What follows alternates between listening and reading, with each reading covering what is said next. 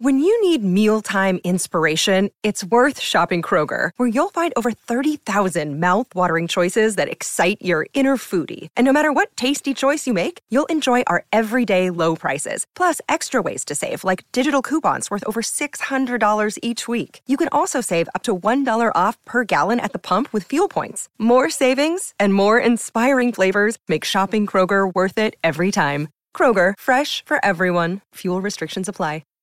If you haven't already rated and reviewed the Single Tracks podcast in your podcast app, now's the time to do it. We're randomly selecting listener reviews to read on the show, and if we choose yours, you'll get a free Single Tracks hat in the mail. Hit pause right now, write a quick review, and then listen to future episodes to find out if you won yourself a hat. Happy trails. Hey everybody, welcome to the Single Tracks podcast. My name is Jeff, and today my guest is Rick Reed. Rick is the brand manager for Ride Concepts, a mountain bike footwear company based in Reno, Nevada. Before joining Ride Concepts, he was a sales director at 510. Thanks for joining us, Rick. Thanks for having me, Jeff. Really excited to be on the program. So have you always been a mountain biker? Not always. When I, was a child, I was playing in the woods and, being a little dirty kid in rural Pennsylvania. And, so I first was exposed to bikes, when I was like probably 3 or 4 years old. And, that's how we explored around the woods and got around. But I definitely was not a mountain biker. I started to get into riding motorcycles and raced motocross in my younger years through high school, a little bit into college. And, actually was then introduced to mountain biking by my dad, who started to dabble in it a bit himself. And, when I was still 16, 18, you want to have a motor, right? And bicycles aren't that fun. So, but, it's a lot of work, and it's just like, I can go faster on my dirt bike. I can hit bigger jumps, it's more fun. But, basically right around coming out of college, we took a family trip to Mammoth, and, I tried downhill for the first time.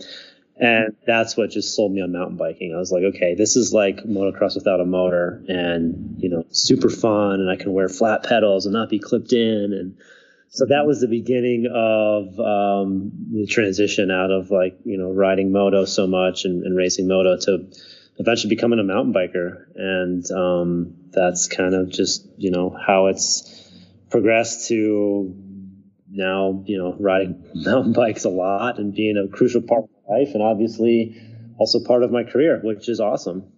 Yeah, that's cool. Well, I got to ask you, what shoes were you wearing at Mammoth that day? I actually do remember, and I think I still have them. So that was a pair of Vans, and I think it was like the Jeff Rowley Vans from back in the day, a little bit thicker, bulkier, because this was like 2004 or something. But what happened then was that, like I said, anytime I'd been mountain biking before that, especially growing up back in rural Pennsylvania, super rocky terrain, more XC style. So I was wearing clips, and I was riding a giant NRS, which we joked around stood for no rear suspension. Like it had a rear shock, but it didn't really work. So anyway, I wore Vans, I remember, at Mammoth, and I was just like, wow, this is so cool. You can literally ride a bike like this and not have to be clipped in. And that suited my style coming from moto. So I did a little research then as I started to get more into mountain biking, got my first, all mountain free ride bike. And that's where I was doing, forum searches and discovered this brand 510. It's like, oh, it's a climbing company, but they make this one shoe called the Impact. And, that was the beginning of it for me. It was like, I remember getting that first pair of legit shoes with good sticky rubber and walking across mom's floor and being like, this is crazy, and that just changed everything. It's like, yeah, you don't have to clip in if you don't want to. And I guess that was the beginning of the revolution for me, and the rest is history. Well, Ride Concepts launched at what ended up being the last Interbike in 2018 in Reno, which is basically, that's where your company is based now. What was the reception like there at that time? It was really positive, but it was also different because that was the first Reno Interbike, and last. So it was a much smaller show, but I know the show had already been shrinking for years. You know, in Vegas, that show was getting smaller and smaller each year. So it came to Reno. It was that much smaller. It was so cool to do it in our backyard and do it here. I mean, we had, rushed to get sales programs together and everything just in time for the show. We didn't have product yet. We just had some samples of the first several flat pedal shoes. And we had the early samples of the premium line too, but they, wouldn't come out for another 8 months or something. But it was really cool because a lot of people weren't expecting a new footwear focused brand to just pop up, at the show. And people were there was a lot of questions like, who's funding you? How are you guys doing this? How are all these things happening? And that was kind of the fun thing because it's like, I already knew a lot of people from my past, across retail and things. And they were just like really excited to see something fresh. That was the main thing. Like, wow, someone else is coming into the market with a legitimate product and a full offering. Like it wasn't just we were launching one shoe, we were focused on footwear and we had a full line to show, even if it wasn't quite available yet. And we started shipping first product several months after the Interbike show.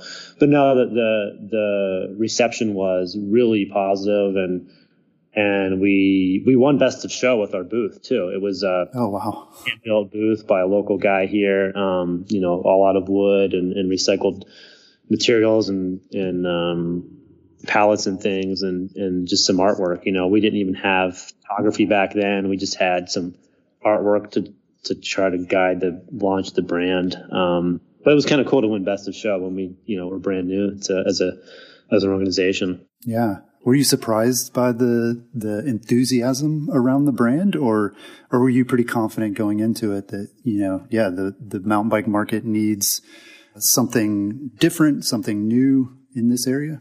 No, we were definitely confident that the market needed this and it needed a fresh approach to what had kind of become a stale category. We knew that we needed progressive design in the product and a different way of having a brand that was just focused on bike footwear, especially in the mountain bike leaning segment. So we were confident going into it, but of course there's a lot of unknowns, it's like, are people going to like the styles, the colors that we're launching with? And we were a bit, we launched a bit more on the conservative side in the sense of like colors and offerings. Like we weren't coming out with anything that was insane looking or,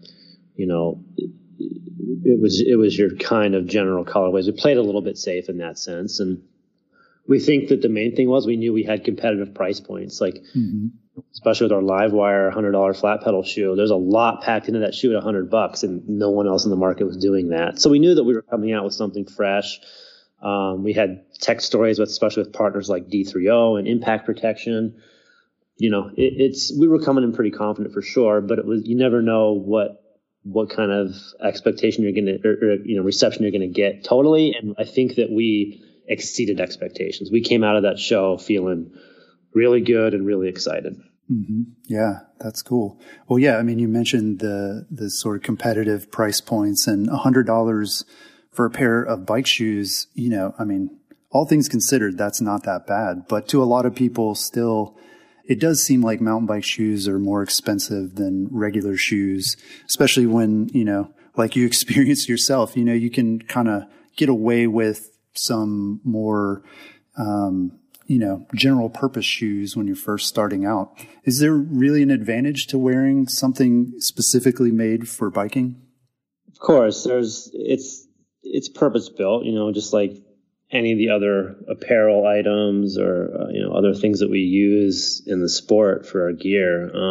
It's going to have a different price point than maybe, when you say, oh, my everyday shoe or everyday shorts or something like that. But it's, you have to think about how different it really is. Like, yeah, sure, a pair of Vans can be $60, $80, whatever, but they're made to be a casual shoe or maybe a skate shoe or something like that. You don't have all of the protection built into it. You don't have all of the different performance materials and, specific outsole designs, the tooling that goes into those materials and outsole designs, etc. And then, of course, there's economies of scale where, just to take, for example, a company like Vans is building millions of pairs of shoes, is a massive global company. And I mean, of course, nothing against them. And look what they've done. They've been around since '66, and they continue to get more and more popular. Not many companies can say that, especially in a sense of fashion and gear like that. Every kid in California has to have a pair of Vans or 5 pairs, right? And that's just California, to give an example. But you look at any kind of performance product that's built for a specific sport, and you're going to pay more, whether that's as much as a snowboard or ski boot, where you're looking in a motorcycle boot, any of that, hundreds and hundreds of dollars, right? That's very, very custom and purpose built, and they're only selling, how many of them compared to a tennis shoe or a running shoe that, sure, there's plenty of technology that goes into it, but your economies of scale are huge because you have so many people using a running shoe or a tennis shoe. Mountain biking is a little bit more niche than that. So not only are you, in the sense of the economies of scale, we're not selling that much in quantity compared to products like that or big players like a Nike, Adidas, a Vans, whatever, that's selling mass market shoes. But, we have very specific needs in the types of materials that we need, the tooling that we need to come up with to have a clipless shoe or a flat pedal shoe. It's very specific for sure. So, these materials have to perform, whether that's an upper material that needs to be, weather resistant, but breathable, gusseted tongues, and the protection we use in our toe and heel. And, there's all these different elements that have to come together that you have to source and design and have come out still at a price that makes some sense, that you do obviously have some challenges and restraints there. Right. Yeah. Well, Vans, that's a really interesting example and brings to mind another question that I didn't even realize I had. But, Vans is seen as, it's a fashion brand in a lot of ways now. And I don't know that it started out that way. Do you see mountain bike culture being in a position where perhaps it could influence style in that way? Like you said, initially the designs were very conservative with Ride Concept shoes, but do you see the potential to maybe break new ground and then that sort of spilling over into other markets where people are like, hey, that's just a cool shoe. I'm not a mountain biker, just like I'm not a skateboarder, but that's a good looking shoe that I would wear. Yeah. I think it's happened in the past in action sports in general. Maybe it's not necessarily mountain biking, but it certainly has happened in moto. You look at a brand like Fox, that was able to break out of just motocross and become more lifestyle. And I remember when wasn't it the Backstreet Boys ended up wearing Fox chest protectors in a video in the late 90s? Oh, wow. That's quite an endorsement. Yeah. Yeah, there's just random things like that. That we're not looking at it that way.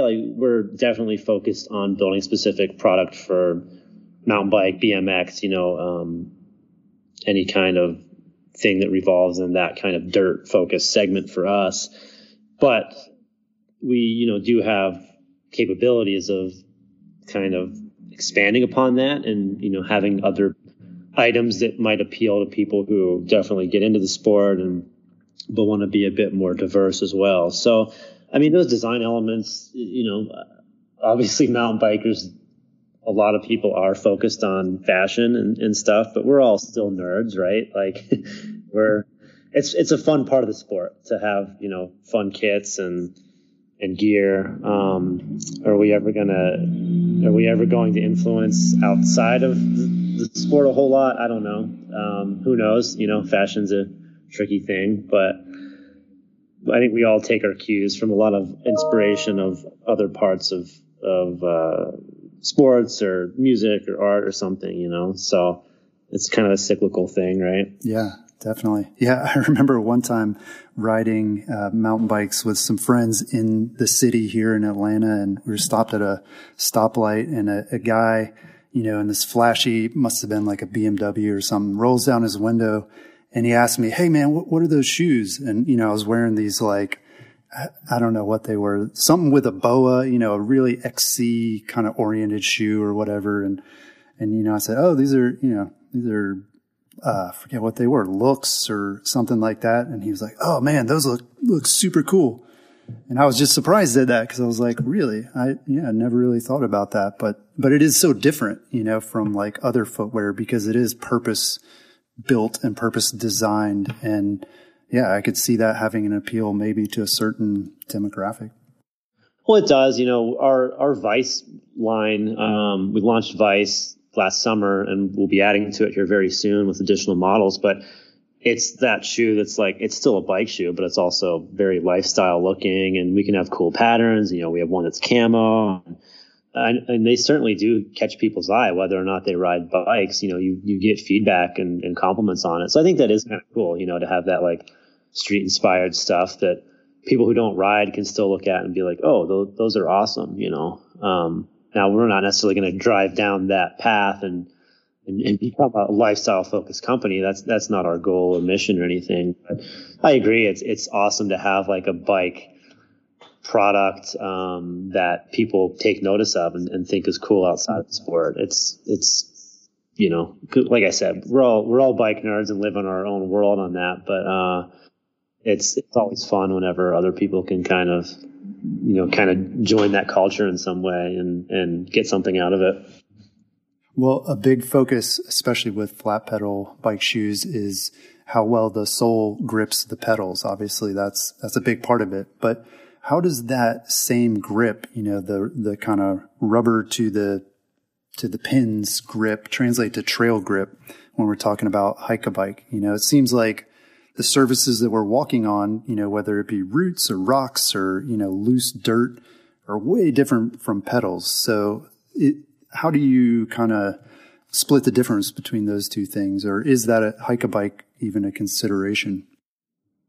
It is, and it's a challenge for sure, because when it comes to rubber applications, it's much more purpose driven to work on the pedal, right? And it's a combination. I say it's a package. It's a package of your outsole design, of the flex of your shoe, and of the rubber compound. So all those things have to be taken into consideration for that shoe to perform well on the pedal. And of course, the type of rider you have, and we do gender specific fit and flex. So we consider youth, we consider, women, we consider men, and take it all into consideration and have a different shoe for each, just because you're going to apply different amounts of pressure and your foot shape's going to be different too. So all these things come into consideration, and that's, to have the best connection possible on that pedal and still be durable. And then to add the element of a hike-a-bike, again, you need to look beyond just a rubber compound. But when you look at our premium line on our flat pedal shoes, such as the Power line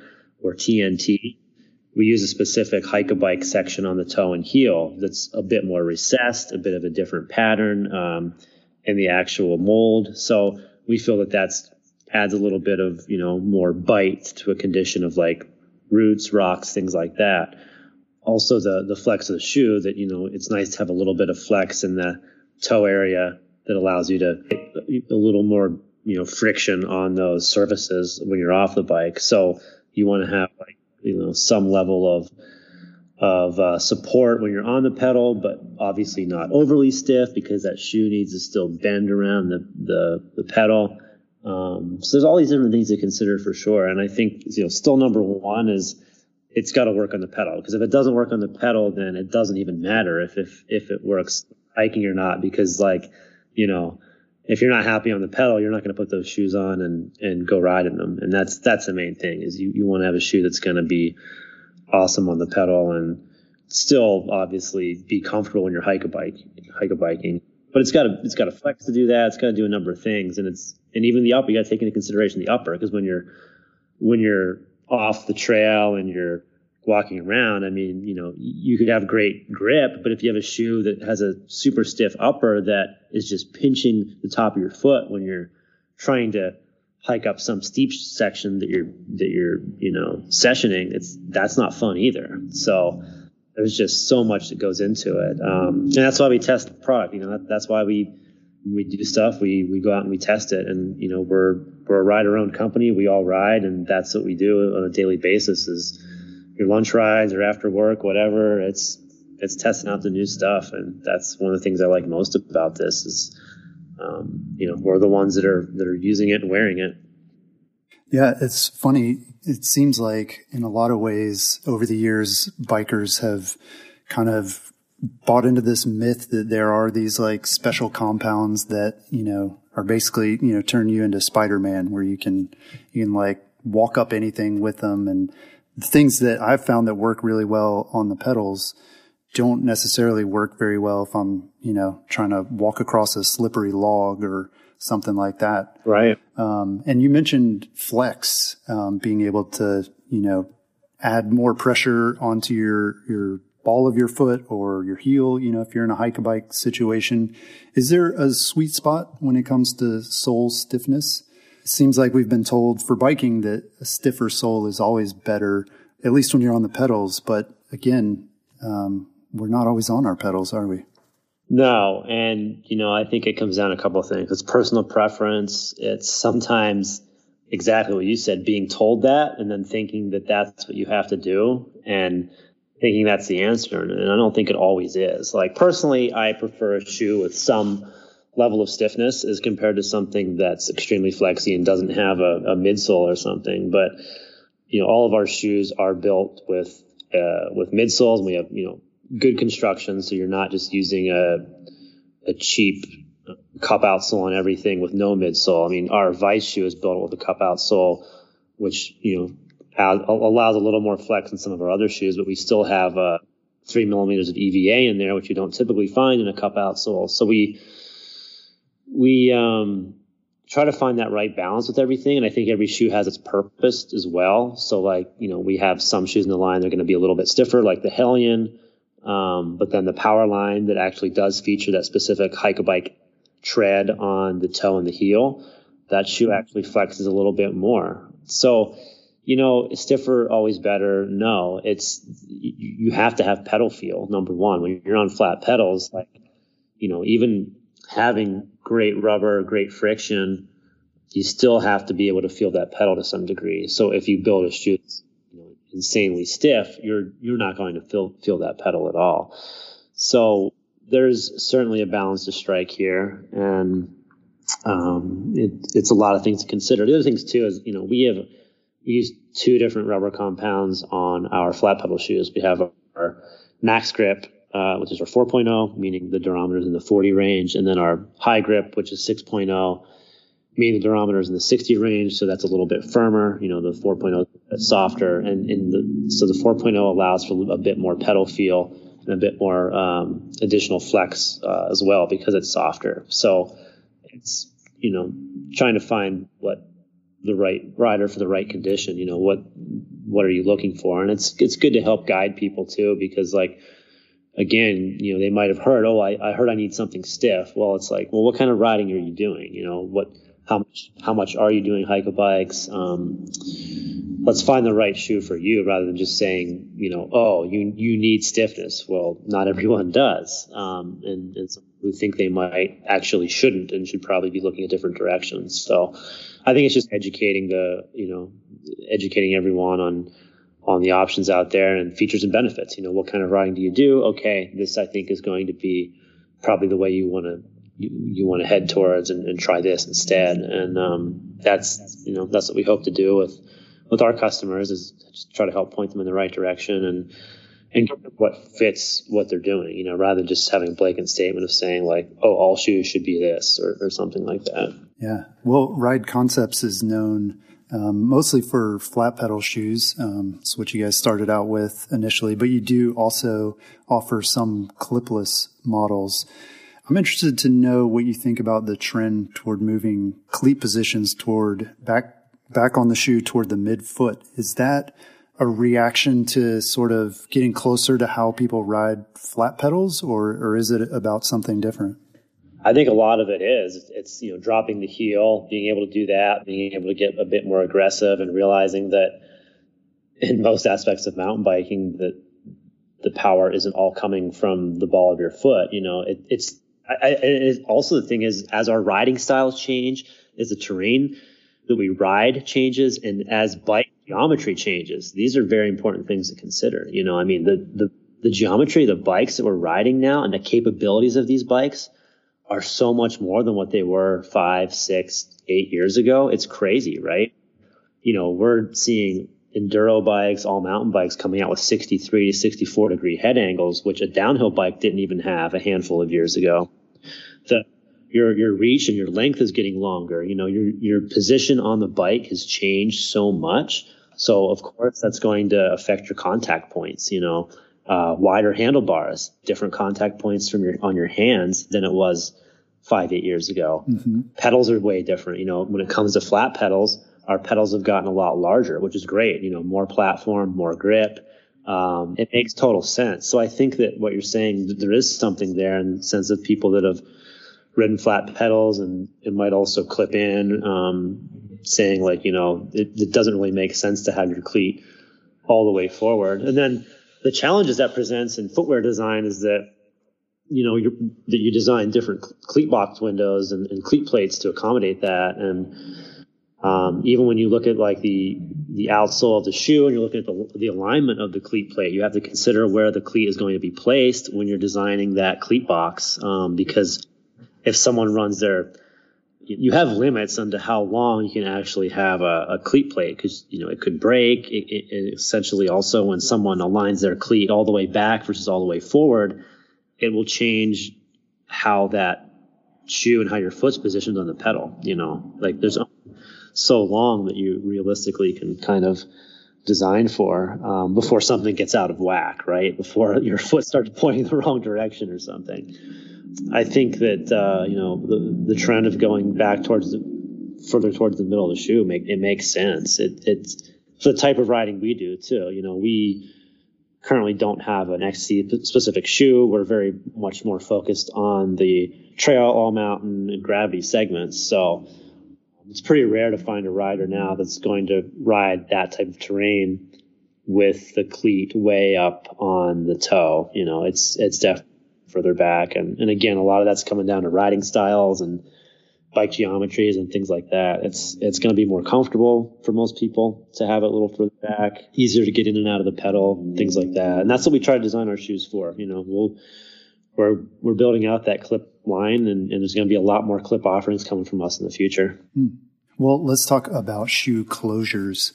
Are there advantages to using traditional laces like a lot of Ride Concepts shoes do versus using something like Velcro or BOA?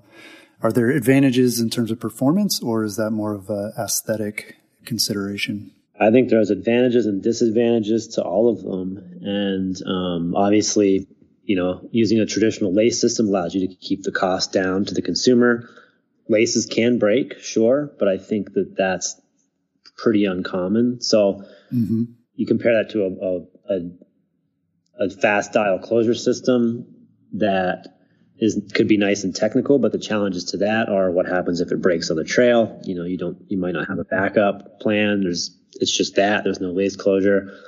It has its own positives and disadvantages to it, but it also adds a lot of cost. So it's not to say that we won't have different closure systems in the future. I think that there's a lot of good options out there, but it's always just weighing that benefit over the risk of what happens if it breaks, what happens if it fails, and how much does a consumer want to pay to have that feature. So right. Yeah, now we are on a lace closure system for all of our shoes. Some of them also have the power strap, such as our TNT flat pedal shoe or our Transition and Traverse clip shoes. So there's obviously a lot of opinions out there on what is the best, but yeah, we'll be expanding upon it for sure. We're testing a lot of things right now, and we'll see what we come up with. But no matter what it is, you have positives and challenges to all of them. So I think that, one of the reasons we've used laces, just like you said too, was the aesthetic thing too. As we started this product line and everything, was like, we still wanted to keep somewhat of a casual feel to the shoes. So that's one of the reasons why we're on lace, but yeah, we'll have some other things in the future for sure. Well, yeah, I mean, it seems to make sense for the type of riding that you're designing for, where, you're not necessarily clipping in as much. It's not about pedal efficiency in terms of like pulling up on the pedals or, really having to have that like secure, connection. But man, you got to have some good lace holders on your shoes or something, because mine always get stuck in my chain no matter what I do. Seems like laces are always trying to get caught. Well, and that's why all of our shoes offer a lace tuck system. You know, it's just a little elastic piece on the top of the tongue, and that allows you to tuck that lace in there. And we should probably promote that more, because I think sometimes we don't talk about that much, and people it's actually one of the cool features that people will, they'll share on social, or you'll see people talk about. It's like, oh, I love how the laces tuck into this, or you watch someone's YouTube review and they are stoked on it, because a lot of shoes don't have it. So right. It's what makes it a mountain bike shoe too. I mean, it makes it different from your Vans. I don't know. Maybe Vans have that too, but yeah, it's something you got to have. Yeah, the same goes for the gusseted tongue. So that's two things about the tongue area that we do on all of our shoes, is the lace tuck and the gusseted tongue. I mean, even a lot of our competition out there does not do elastic tongues on their, premier shoes, especially in flat pedals. And it just blows me away. It's like you just have a standard cheap tongue. It's not gusseted. It allows all the dirt to come in. It doesn't offer as good of a fit because the tongue slides off to the side, and it's like, wrapped around your ankle. And I never understood that. So it's like, we do gusseted tongues on everything, and it's the way to go. I mean, it makes a difference in how much dirt you're keeping out and the overall fit of the shoe. So it's just, that's our thing. It's the attention to detail. It's better materials, better product, and having that attention that's just realistic, because we're riders, we ride every day, and that's what we want. It's the little things. And I guess it's just funny to talk about that with you. It makes me realize we should probably talk about those little things a little bit more because, like I said, it's just, those are the things that add up, that add the value to the shoe. And you can get $100 shoe from us with all those same features that a lot of our competition does not have at $150. And I think that's what we're really proud of, that we're able to do. Yeah. Well, what types of features can you build into a mountain bike shoe to provide protection against injury? And when I'm talking about injury, obviously there are crashes and rock strikes and things like that, but I'm also thinking like overuse injury, like if we are out riding all day, like what are the things that can be done with a mountain bike shoe to keep our feet happy? Yeah, well, that's a great question. And one fundamental point that we try to achieve when we're designing any new product is to fit three main criteria. And that's number one, fit and form. Number two, comfort and protection. Number three, rubber and outsole. So we look at those three major points for everything we design. And when it comes to that protection, there's a lot of cool things going on there. And we have a pretty substantial protection story across our entire line. So one thing we do is partner with D3O, and they're an impact absorbing material company based out of the UK that, their products are used in hockey, in technology, of course, motorsports, mountain bike. And they have a lot of different types of materials that all are about absorbing impact and dispersing it. And the cool thing about their product is we use it in the insoles of all of our shoes. So we use it in the toe and the heel. And that just allows, a lot of your just general chatter on the trail can be absorbed into that and dispersed. And then secondly, if you have like a big get off, you land on your heel or something, it'll absorb some of that impact and absorbs that impact and disperses it. So you have, less of a chance of bruised heel, things like that. In our higher end shoes, we use it in the medial collars. So our clip shoes, our transition and traverse, and then our Powerline and TNT, we use a form of D3O material in that medial collar to protect against crank strikes or other things that you might hit on the trail. So that's just one example for protection. And then secondly, we use a lot of toe and heel cup protection across the line. Even our $100 Livewire has a custom molded toe box, which is kind of crazy. That means that every size shoe gets its own custom molded piece, and then that gets put on the shoe. It's not a cheap thing to do, but it's one of those added value things. It offers a lot more protection. It's very durable. So that we use that across the line.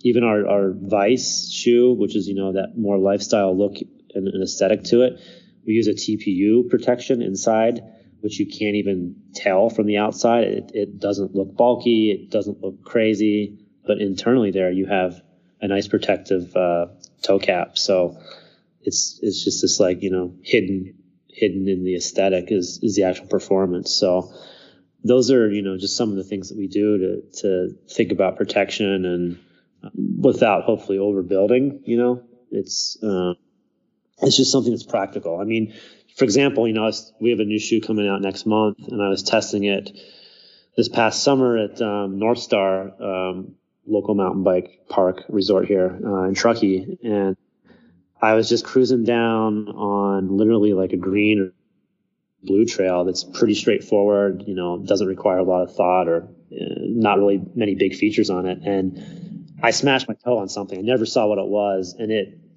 hurt, of course. But the cool thing was that like, putting that toe box protection to the test, and I was like, oh man, like, I wonder if I'm going to lose my toenail. Just thinking when I right after I did it, that initial impact hurts. But it wasn't long before I just forgot about it. And at the end of the day, I'm in the parking lot taking my shoes off, and I remembered. I was like, oh, I really smashed my toe hard. So I'm looking at the shoe, and there was a little chunk taken out of the toe box. I mean, I smashed that thing hard. But I looked at my toe, I was like, oh yeah, it's totally fine. And I examined the shoe, and it's like, well, it did its job, like mountain biking is going to hurt when you crash, right? It's going to hurt when you hit something, no matter what you're wearing, what you're using. But I just think this is why people need to get a legit bike shoe. And it doesn't matter what brand you get or what, just get something, I mean, it's all better than that $60 quote regular normal shoe that doesn't have anything. I mean, any bike shoe with protection is going to keep you coming back and riding it every day, compared to, you decide to save $30-$40. You ended up with a casual sneaker, and then you take an unexpected hit to the toe and you're out. It's like, nah, I can't ride my bike for a couple weeks. So those are just the realistic things it's worth a few extra bucks, to have the right thing. Cause it's like, yeah, I mean, I consider myself a decent rider, but look, I go out on a green or blue trail and I smash the shit out of my foot. I mean, you just don't know. Right. Yeah. Well, is there also, I guess, a balance there that you have to keep in mind? I mean, ankle protection, for example, it seems like it would be a really good thing until you remember you have to pedal a bike for the most part. I mean, unless you're just, hitting downhill laps. So yeah, how do you balance that? Like the fact that our feet are very active in biking compared to even say like motorsports or things like that, with the need to also protect? It's, materials have come a long way. When we designed our Powerline shoe, which is an asymmetrical mid-top, the medial side of the shoe, which is the inside part, essentially, it's, that's a higher increased height over the other part of the shoe. And it's like, it's just thinking of it in terms like that you look at the shoe and, when we were designing that, I've always been a low top shoe kind of person. I'm not a person who generally wears mid tops or high tops or anything. And I was looking at the shoe and it's like, oh, it's pretty protective. I'm curious how it's going to pedal, and as I started testing it, I was blown away at how you never noticed that it's actually there. So that's one thing I always tell people about that shoe. I'm like, try this on, and everyone that puts it on says, oh, it hugs my foot. Like, it's super comfortable. And they're like, well, how does it pedal? I'm not used to wearing a mid top or whatever. And I'm like, just try it out. And everyone says like, yeah, you don't notice it. So it's just using the right materials and having the right fit. And it allows for that protection without inhibiting being out all day and having to pedal. And, that Powerline is one of my favorite shoes in the line because it just like the customers say, it hugs your foot and you don't realize you have that additional protection there until something happens and you need it and you're glad it's there. So it's just being attentive to that detail in the design and, we use a microfiber material on our upper that's just really soft and comfortable, yet it's really durable. And I think we've come, technology's come a long way from years back where if you're making a high top or mid top shoe, it's generally pretty bulky, right? And a lot of material, heavy, probably not that conducive to pedaling and different foot movements that you need as a mountain biker, but things have definitely progressed, and that's fun. It's exciting. Yeah. Yeah. Well, I want to ask you about sort of how the environmental impact of shoes are considered when they're being designed and manufactured. Are there ways that you can minimize the impact that shoes have? I mean, obviously there's a lot of materials that go into it, plastics and things like that. And then shoes, they wear out. I mean, most of us probably get a new pair maybe almost every season. And so we're throwing away a lot of shoes. Like, how much of that are you able to control or sort of minimize through design and construction? Yeah, I mean, that's certainly a challenge, and I'm not going to sit here and say that footwear is an environmentally sustainable thing. I mean, there's a lot of companies out there they're really making some strides in trying to limit their footprint, and that's super commendable, and we're working to do the same. And there's so many different things you have to think about, because for one, we're building this purpose-built footwear that uses high friction rubber, and rubber is not an environmentally friendly thing in itself. Producing rubber, the materials have to be durable, like you said. But and then you got to consider the supply chain, whether it's from production to sourcing those materials to shipping them around the globe and then shipping them to a dealer. It all adds up, right? To get a pair of shoes to your house, there's certainly an impact there. And then the other thing too is that even when you have some certain types of recycled materials, that doesn't mean that the footprint is actually smaller, to make that recycled material. So you have to be very careful when you're looking at all this and figuring it out. It's like you can't, as a company, we can't just take something at face value and be like, oh, well, this is going to, definitely decrease footprint. You got to look into it a lot further than that. So the cool things that we're doing at the moment are testing some new materials that do have less waste and a recycled component to them that may also even increase our performance. So, we won't put it in the line and into a product until we know for sure that it's going to help us on all those fronts. And, first of all, it's about the quality and the performance, and that has to still be there no matter what type of material it is. So, but there's some cool things that we're working on that I think are, we're looking pretty positive in that way. One thing we're doing next year is changing our packaging to be more environmentally friendly, using a lot less ink. For one, being, a recycled type of shoebox. I mean, the hang tags, all of that, it's all going to be updated, and we're looking at all those things because, ink adds up. Obviously shoeboxes, they end up in landfills, sometimes they can be recycled, sometimes not. So those are all steps we're taking to help that aspect of it. We try to be as efficient as possible because we're a small company. We don't want waste. And the good thing is with production and technologies these days, there's a lot less waste than there used to be. So things, all those things add up. And it's, as a new company, we have a long way to go. That's for sure, is that there's a lot of things that we want to work on to decrease that environmental footprint. And that's something that I'm passionate about myself personally. So, it's something it's an important thing, while also realizing that, like I said, when you have, high friction rubber that you need to perform, that, that's certainly not the best thing for the environment either. Right. Yeah. Well, where are most mountain bike shoes manufactured? Is it kind of concentrated in a certain part of the world where these things are being made? Yeah, I mean, it's largely Asia, and we're very fortunate to have some amazing factories that we're partnered with very closely, and that are really, really good at building a great product and not being wasteful, and because it benefits everybody, I mean, it doesn't benefit them either to have to waste materials, and so they're right in the development with us, and it's been awesome. So yeah, I mean, it's I think I'd say pretty much all mountain bike shoes are probably produced in Asia, and but the thing is that there's some really great factories too. It's For us, a lot of our business is international as we're we've only been around a couple years. It's not the United States that's our main driver.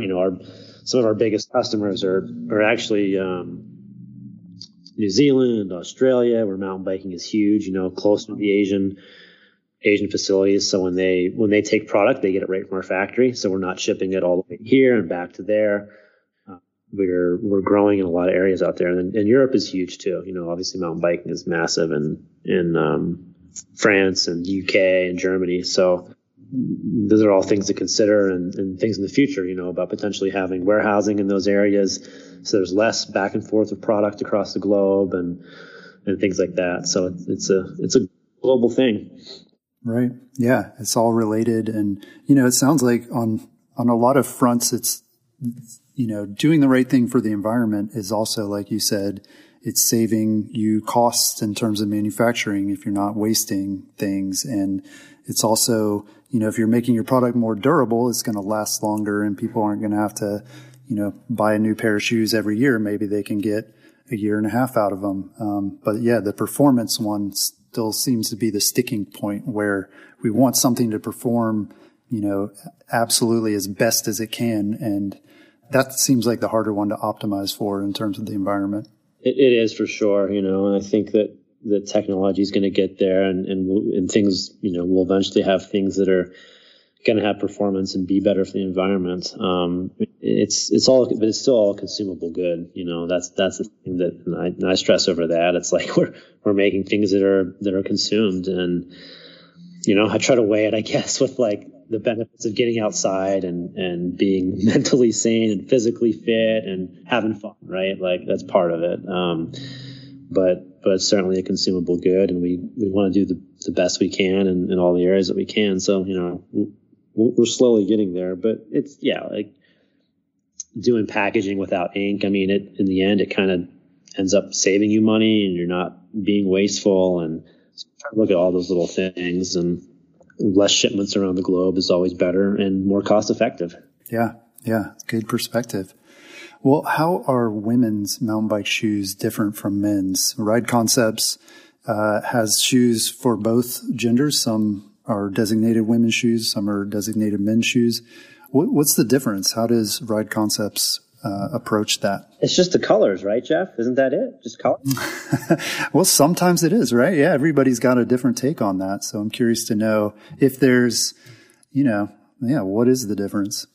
For us, like I said, like when we design shoes, it's got to hit those fit and form, comfort and protection, rubber and outsole criteria. And right from the start, when we launched this company, our founder Brandon was like, I want shoes that fit well for the entire family, because at the time when he was starting this, his son was racing downhill, and there was hardly any good mountain bike specific product for a youth on the market, So there was like one flat pedal shoe, and he was ending up with bruised heels and, poor fit. And Brandon has a big background in product across the outdoor and action sports industry. And he's like, I think we can make a better shoe than this. Like, this just doesn't make sense.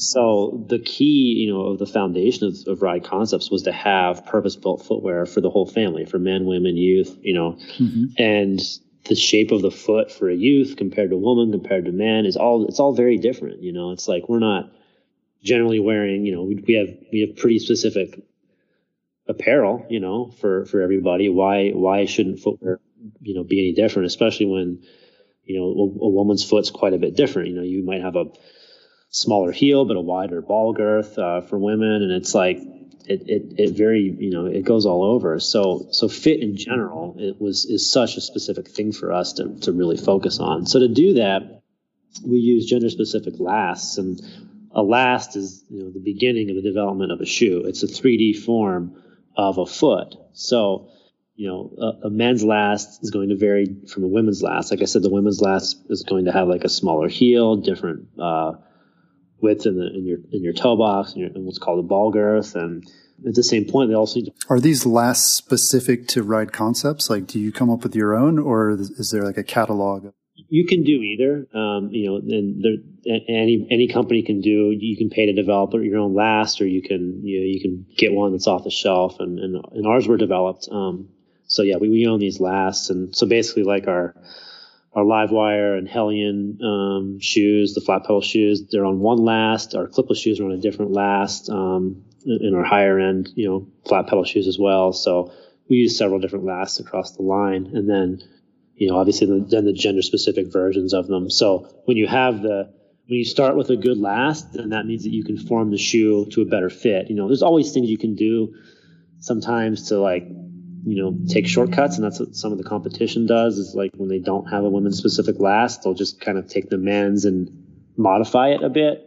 But it's never the same. I think that, when you look at the reviews for our product, that we have a lot of positive reviews on fit, and when you go up against the competition, that I think people are pretty satisfied with what we have out there because of that, because we've started with the proper lasts, and we haven't just taken a men's shoe and shrunk it and said, oh, here's a women's shoe. So that's what we stand behind. And you see a lot of companies that come out with getting into bike footwear these days. It's becoming a more competitive space, but how many of them are offering a women's line? How many of them are offering youth shoes? A lot of them aren't. And a lot of I get it. It's maybe a smaller market, but that wasn't going to deter us, because we know that market's there, and that, these riders deserve good shoes. That's why we started this. So we put all that same attention into a youth shoe as we do a men's shoe, because it needs to fit well. It needs to have the right protection, and it needs to be durable. The parents don't want those laces coming undone, right? Right. Right.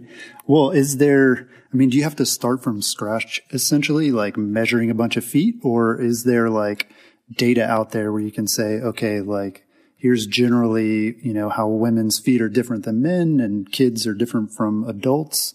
Or is that something where you're just like, well, let's figure it out? Yeah, there's certainly data out there. There's great places to start from, and our development team has done footwear for years. So it's like they already have a great base to start from. They know what works, they know what doesn't work. But we start testing product, again, we're not just even the last of the fit, but the flex has to matter too. So we're testing different, the rubber adds to that, the different Asker ratings and the midsoles that we use.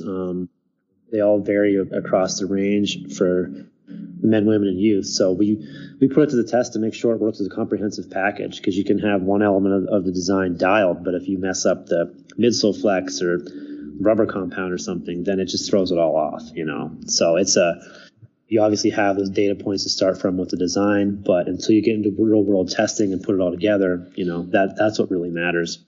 Well, I want to ask you a bit of a marketing question here. Ride Concepts sponsors athletes like Rachel Atherton and a number of other pros. And I'm curious to know, how do you quantify sort of the return on these sort of endorsement deals, especially when there are other people out there like influencers and other marketing opportunities? Do you have a way to know sort of like how that influences consumers, and especially, in the footwear market? Yeah, there is ways, especially as social media, whether you love it or hate it, has become such an important aspect of marketing. It's a very trackable thing. So, when you go back to the days where print ads or commercials or something like that was the way of marketing, or billboards, like, none of those things are easy to quantify. You can say, oh, we're going to get this many views, but you don't really know how many people have seen it or anything. So the cool thing about the digital world that we live in now is that everything can be measured. And to take our athletes, for example, you sign a factory elite athlete for numerous reasons, for their racing, for their personality, for their ability to promote a product and win in it. And, the old thing of winning on Sunday, selling on Monday. You take all that into consideration, but it's also very important for athletes these days to have that online social media presence, because it's that's how so many people pay attention these days and follow along, and that's all quantifiable. We have software that tracks all of those things. When someone mentions us, we can see how many hits it's getting or likes or whatever it might be. So it's certainly quantifiable, and it's it's interesting sometimes because, obviously it's harder to quantify maybe your elite athlete, winning and knowing how many people go out and buy your shoe because someone won in it. But, we have a pretty good influencer program across the globe of riders that maybe aren't all professional necessarily, but they're in their community being active. They have followings for certain reasons, and when we partner with them, you can sometimes see some really impressive results through Instagram, through YouTube, things like that, because they have a following and they're just influential. I mean, that's why they're called influencer, right? Because they just have whatever they're doing, their personality, their involvement in the riding community. Maybe people trust them as an authority on technique and gear and product, and they're willing to buy into that. And I mean, Kyle Warner is a great example. What Kyle and his girlfriend are doing through their YouTube videos and just being, he's a professional rider, but he just approaches it in such a, common person way of like, let me show you how to do a wheelie, and here's how I learned, and here's how I think that it would be, good for you to learn. And then, he's endorsing our product, and people see that and they're like, oh, I love watching his videos because he's just such a, good guy to listen to, and he's real and he really breaks it down. And so, that stuff is so quantifiable because he's putting out on his social media channels, on his YouTube, et cetera. And you're seeing in real time the views, the hits, the people commenting and saying like, oh, I'm going to go get that product because I think it's going to help me. And I think that's the cool part of it. There's some cool things that happen with the technology we have these days, and it's fun to be involved in that and see how you can progress and grow because of it and the people that you're part of. Mm-hmm. Yeah. You make a good point that athletes are influencers too. I mean, they're both of these groups, they're doing kind of the same thing. And it's just a matter of like, why are you influential? Is it because you're winning races, or is it because you have a personality, or, you're really knowledgeable? I mean, there's a lot of different things. And it's interesting because there is this debate in mountain biking about, which one is more important? Is it the athlete or the influencer? And like, really, I think it's all about who is influential. And that takes a lot of different forms.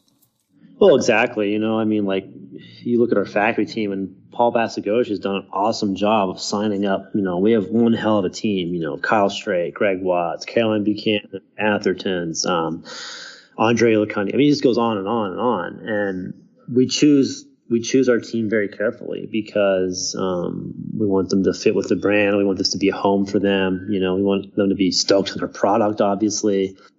But we also know that they're all influential in their own way. Like the way that Andrea is influential is going to be very different than the way that Rachel Atherton is, or again, compared to our normal influencer team. But it doesn't mean that, you need to hit all those areas. And that's what's kind of cool in today's environment, is with the world being so much more connected, it's just so much easier to do that. So I think that the key is that, no matter what you're doing, you kind of do have to have that online presence anymore. If you don't, it's going to be a lot harder. Yeah. Well, have you run into any notable challenges or surprises since the launch of Ride Concepts? A pandemic. That doesn't count. We're all facing that. What else you got? Yeah. I mean, who could have, ever expected that to happen? When Brandon was launching this and we were meeting for the first time, and I'm just like, you're crazy, man, to start a footwear company. There's so many challenges to go into a footwear company. There's so many different pieces to put together a good shoe. And then it gets on a boat and you have to risk pirates. Right. Literal pirates. I mean, yeah. It's happened. It does happen. Then getting into a port and, oh, well, guess what? The containers are all backed up, or the port's on strike. And then this has to go from the port to the warehouse. And then, oh, well, the warehouse is busy because of this, so it's going to take this many days. I mean, there's a lot of things that go into it in any aspect that you look at. You can pick any little angle of the business and you're going to find challenges, especially in footwear. So I think that people don't understand how complex footwear actually is, and it's like, oh, well, I could just spend $60 and go do this. It's like, yeah, you can, but there's a lot of challenges that are overcome in us bringing a good product to the market. And, there's obviously costs involved to that, but, we've all done this for a while. So I think we kind of known what to predict and everything. You just don't know sometimes when it's going to happen. Like, again, this year there's been container shortages coming out of Asia. So it's like trying to get your product onto a container, and when it's done, you're waiting around for that. Fortunately, we've not had inventory problems. We have great factories we work with. We're forecasting ahead. We've forecasted, well, I think. And so as compared to some companies in the industry that just, who would have predicted that bike sales would have gone as crazy as they have, with the pandemic. And we were in a lucky inventory position that we were ready for growth. And, we've been very fortunate, but it's, I feel for the product managers across the hard goods and bike of, sourcing their materials to make bikes and get components and everything, right? It's such a challenge right now. And as complex as footwear is, I wouldn't want to be in their position. So, we've been fortunate, is what I'm saying, is like, we're having good organic growth. I think, like I said, we were pretty well poised and knew what the challenges were to this. So, obviously the pandemic was a scare at first, but once people started to get outside and things like that, then that was good for the entire industry and for everybody involved. It's able to get outside, and obviously some people can't, and that's a big, downside to all this happening. It's tough on a lot of people, but, and then again, we all worked remotely for a very long time, and there's challenges in that. And, so there's certainly always things that you can't predict, but I think when you're part of footwear in this industry, you know that there's going to be things coming at you that you got to act quick on. And being a smaller company and a smaller team, we're able to react pretty quickly. So that's I think, a benefit to us compared to being a larger organization that, might move slower to react to something. So I think it's some of these challenges in the end kind of work to your advantage, but, we're always trying to improve product and things. So there's, we talk all the time, like, how long does something stay in the line till we update it? Is that going to frustrate our distributors, our international customers? There's always things like that as a newer company. It's like, what we try to make the best decision possible for the long-term brand. And, those are the challenges. Like, those are just things I'm thinking of that's happened in the past week. And we sit down, it's like, okay, this is kind of an annoying decision to make. It's going to affect us here and here, but for the long term of the brand, it's the best way to go. Yeah. Well, what is next for the brand? I imagine, for one thing, as a new company, there are probably holes in the product line you'd like to fill, but what are you looking at for the next few years? Balancing out the line a bit more. So we have more clipless offerings. So, like you said, we're kind of known as a flat pedal company, that again has a really good clipless couple models out there, endorsed by Atherton Racing. So, that's the thing, we're going to balance the line out more. We're going to fill those holes in the clipless side, bring out some really awesome product there, continue to focus on the best product possible across men, women, and youth, expanding upon just the specific mountain bike categories that we're in, bringing in some little bit more diversity, of course, and some new categories I think you're going to see coming in the way. We're super into developing the 2022 product right now and beyond. So there's a lot going on. Our internal team is growing. There's, almost back to what you just asked about the challenges. We haven't had an event in a year. The last event that we went to was Sedona. We went to the Sedona Mountain Bike Festival, which is so fun, so awesome.